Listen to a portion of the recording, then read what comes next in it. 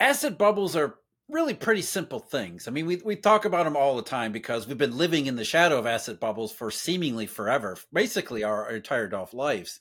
You go back to the dot-com bubble, for example, there's many different causes, but at its very basic level, what an asset bubble is simply mispricing the future. It's becoming too optimistic. It's becoming too willing to rationalize potential downsides and potential negatives, to overlook those, and just to continue to think the future's always going to be better, and therefore act as if that's going to be the case. To ignore warning signs that tell you maybe it's time to rethink your strategy here. And asset bubbles, like anything else, this maybe flaw of human nature applies to more than just investing and more than just financial stocks or things like that. It can also happen in the real economy. To some extent, the business cycle, like an asset bubble, is mispricing or misjudging the future. And so here we are in 2023. We are living to an extent with the potential consequences and fallout from what was and massive distortion in 2021 and 2022. It was in many ways like an asset bubble where people around the world quite understandably mispriced and misjudged the future.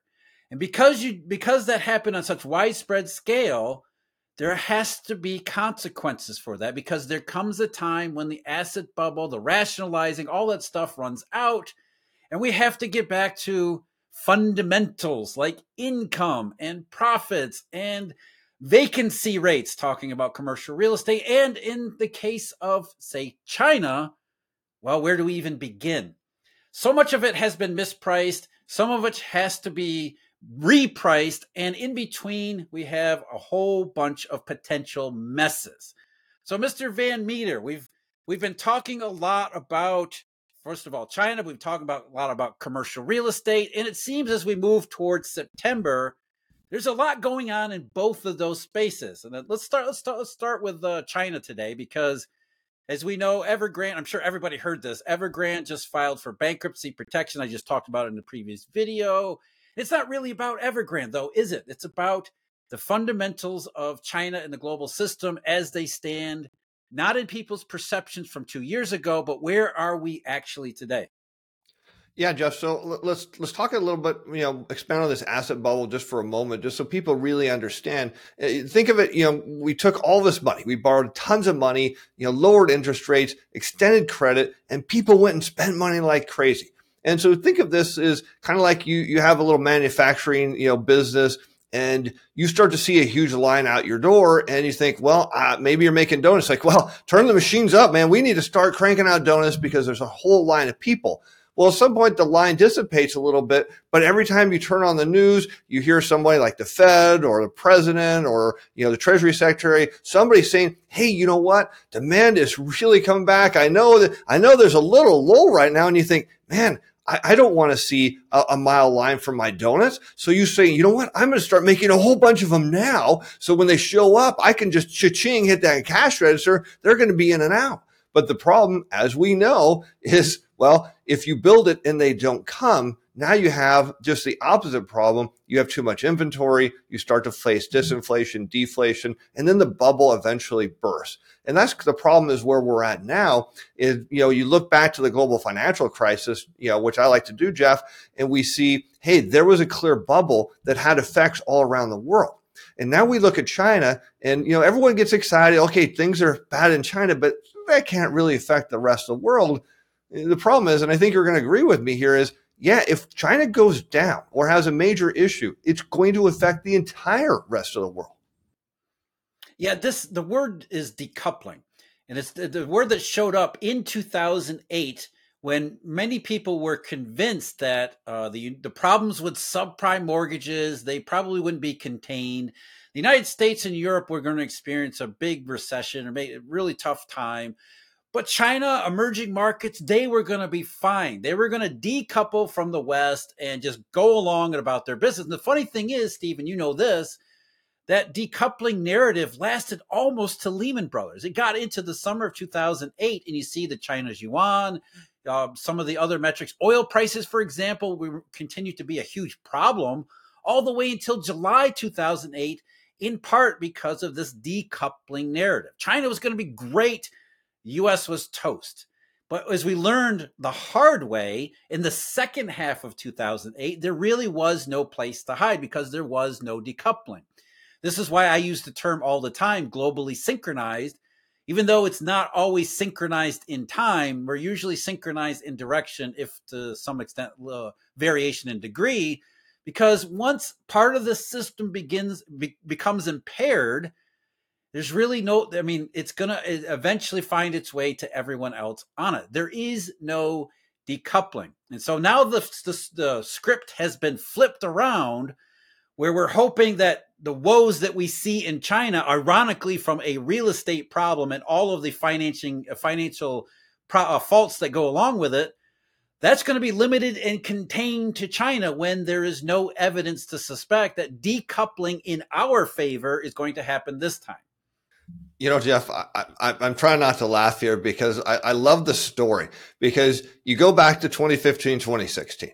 Right? The global economy was clearly slowing down. It looked like we're heading to recession. And who gets credit for pulling the entire world out? China. They totally everybody, oh yeah, look at what China did. They injected credit. They did all these things. And look, they pulled the global economy out of it.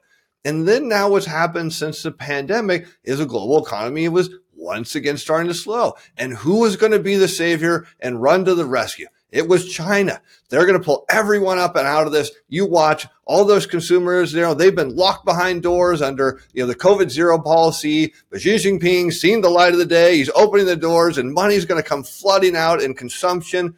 And now just the opposite, right? Well, China's about to just self-destruct, but now they're on their own. In an expansion, they can pull everyone up, but in a contraction, no, they're on their own. It doesn't make any sense. We're synchronized, as you said. Maybe not, the timing isn't the same, but we're all together in this. Yeah, it's a global system, and it includes more than just economic. We've talked about the trade recession, which I think is the most obvious downside case here. And that's one channel, as economists like to say, for the deflationary recession to continue to develop. And it is deflationary. We already see that across trade prices and producer prices already. But the other point that you made about 2008, 2015, it's almost like it's Calvin ball. We can just make up rules as we go. Oh, China's going to be fine because the U.S. is bad. We're going to decouple there. And then in 2016, well, the U.S. is experiencing problem, but China this time will pull us out when everybody was supposed to decouple. And now here we are in 2023. Is that the 2023 after the last couple of years, which were complete mess, very much everything that you would associate with asset bubble type behavior, including rationalizing. Many people did, many companies did, that it was a permanent plateau of prosperity that was going to benefit everybody. We're going to go back to like before 2008 all over again. But then the question is China weak and bringing the rest of the world down? Can we decouple from China? Or was it the other, as you were just saying? Is China actually strong or a potential source of untapped strength once they reopen, which will help everyone avoid a downturn? And now we have these questions where China is in worse shape than we thought, which is something we really need to discuss and talk about, because you have to ask yourself, why did reopening fail? And if reopening failed because of bigger structural issues, how does that play out in a decoupling scenario? Because if the Chinese reopening failed for reasons that aren't specifically about China, then that puts the finger back on everyone else. Yeah, Jeff. And from a real simple standpoint, you could say China's reopening. We could argue the timing was bad because you're the world's largest exporter and the global economy around you is slowing. So you have this workforce coming back to work at a point where demand is slowing down. Your government is saying, look, we expect you to go out and consume. And yeah, you might have some money in your pocket, but you go to work and you see, well, new orders are down. Maybe we're not as busy. And you start to think, do I want to go and buy that new home or the new car or spend all this money? And it's probably not the best time. Of course, we know the real issue aside from that is there's a global dollar shortage. It was evident entirely across the system. And I don't think it's going beyond dollars. I think inside China, we're seeing perhaps even a yuan shortage. We're seeing all kinds of issues here that just tell us that there's a massive currency shortage, but this is typically what happens. You get these massive booms, these massive expansions, you get a curtailing of credit, and next thing you know, you've got all this debt built up and not enough money to pay it. Somebody has to be a loser here. The problem is, I think the dollar shortage or the currency shortage, if we want to just speak broadly about it, I think it's far deeper than maybe even we can see at this point. That's a really good point, Steve, because the other part of the asset bubble is the downside of the asset bubble, and that's where deflationary money comes from. And I think there's a lot of misperceptions. Certainly when I use the term deflation and talk about deflationary money, people are like, what do you mean? And it's not, I think we're conditioned to believe that deflationary money is about the supply of money, how much money is available. And that's part of it, and that can be part of it. But as I like to tell people, it's more about circulation. Because there could be a tremendous supply of money, but if it's just sitting there doing nothing, it might as well not exist at all. Because money that doesn't circulate is just savings, and then that doesn't help the economy that maybe needs that kind of medium to continue to continue to operate at efficient levels. The Great Depression, there was plenty of gold during the early 1930s, but it was only limited. It was hoarded in several places. It didn't circulate, which caused all of the liquidity problems. And so the past couple years, we have mispriced the future, which we're now heading into 2023 and 2024, which causes people to say, I thought one thing, now I'm seeing a whole different set of circumstances. So one of the things I'm going to do as a funding or money provider, I'm going to reassess the situation. Even though I might have funds available, spare balance sheet capacity, I'm not going to use it right now because I really don't know how this is going to play out. And so deflationary money isn't necessarily about lack of supply as it is lack of circulation. And if dollar and money providers become risk averse, and as Steve was pointing out, there's no shortage of reasons why that could be the case. In fact, the further we go this year, the more reasons seem to pop up. As dollar providers become more risk averse, they stop providing dollars. It's not about supply, it's about circulation, which only feeds into more problems. We get into the self-reinforcing vicious cycle where dollar providers hoard dollars, or other currencies, you're saying inside of China, money providers hoard money, and it leads to all sorts of bad consequences that then lead dollar providers to hoard more money, which leads to further consequences, and round we go. And I think that's where we are in the cycle. We're starting to see China first and more than anywhere else, the deflationary monetary symptoms. Yeah, Jeff, that's an absolutely great point. And I want to use an analogy just to kind of help everyone understand this circulation thing. In your body, you have blood and your heart circulates it. So now imagine for a moment, the amount of blood you have doesn't change, but it pooled in one of your legs. So we could test and do the math and say, yep, you've got all the blood, but it's all in one spot. That means your other limbs are going to fail. Things are going to go wrong, and they're going to go wrong quickly. So you think about the global economy.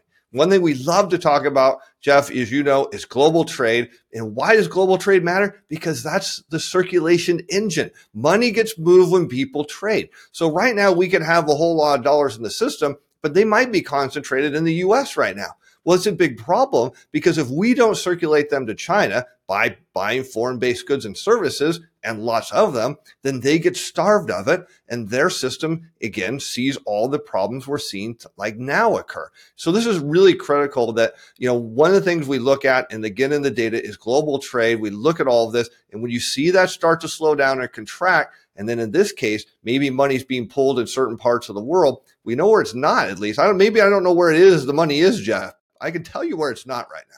And that's in Shenzhen and in China, right in my backyard here where I'm hanging out. I was going to say, we do know where it is. It's in the big banks, the big global banks, because they're the beneficiaries of all this. Unlike 2008, where we saw Goldman Sachs and Citigroup and, some of the other big banks, Lehman Brothers and Bear Stearns and the big European banks that got nationalized.